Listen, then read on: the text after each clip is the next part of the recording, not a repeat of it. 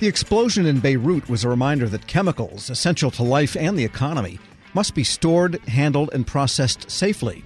Chemical accidents in the United States also occur, often resulting in loss of life. The U.S. Chemical Safety and Hazard Investigation Board, the small federal agency that investigates chemical accidents and makes recommendations, at the moment has only one of 5 statutory members. Joining me with why this needs to be rectified, the president and CEO of the American Chemistry Council, Chris John. Mr. John, good to have you on.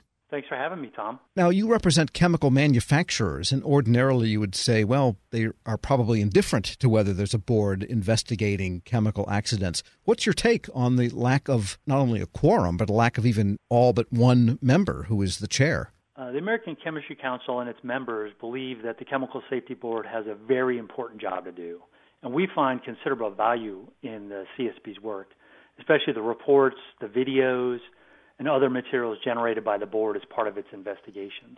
So, we take every incident seriously, and we seek to learn from each one by sharing information on the factors that led to the incident and identifying excellent practices to prevent similar incidents from the future.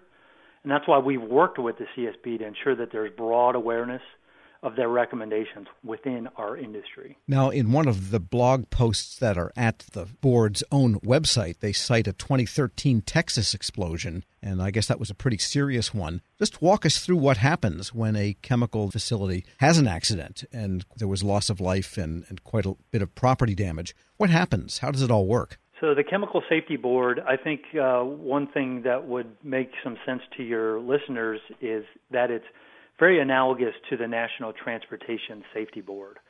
So, for example, if there's a plane crash or a major transportation incident, the NTSB sends investigators out immediately to launch an investigation. It's very similarly, the Chemical Safety Board, if there's a major chemical incident, they send investigators to the site immediately and launch an investigation into what happened, the root causes, and as I said earlier, then produce reports, videos, and other materials so that we can prevent similar incidents from happening in the future.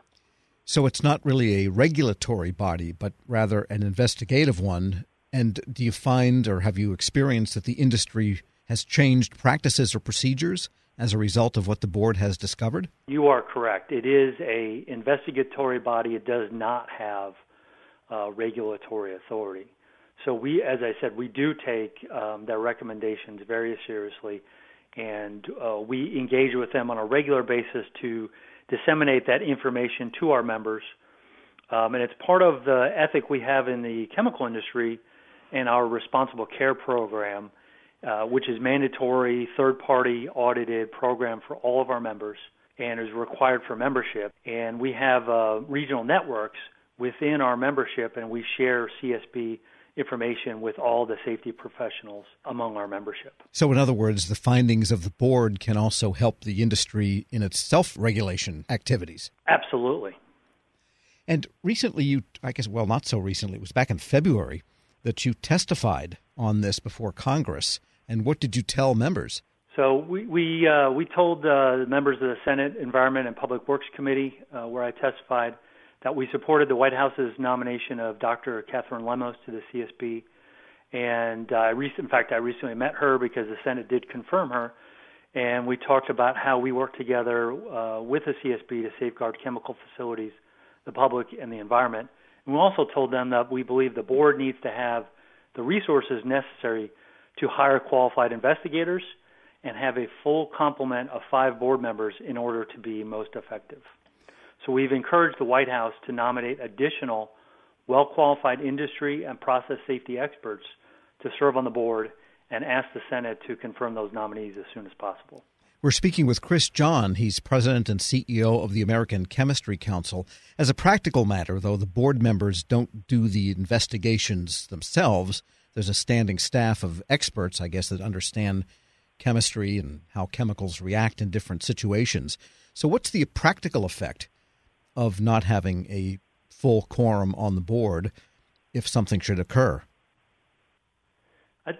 Now, in all honesty, that's probably a better question for CSB and Dr. Lemos, and I'm not an expert on how fully staffed they are and their investigators right now.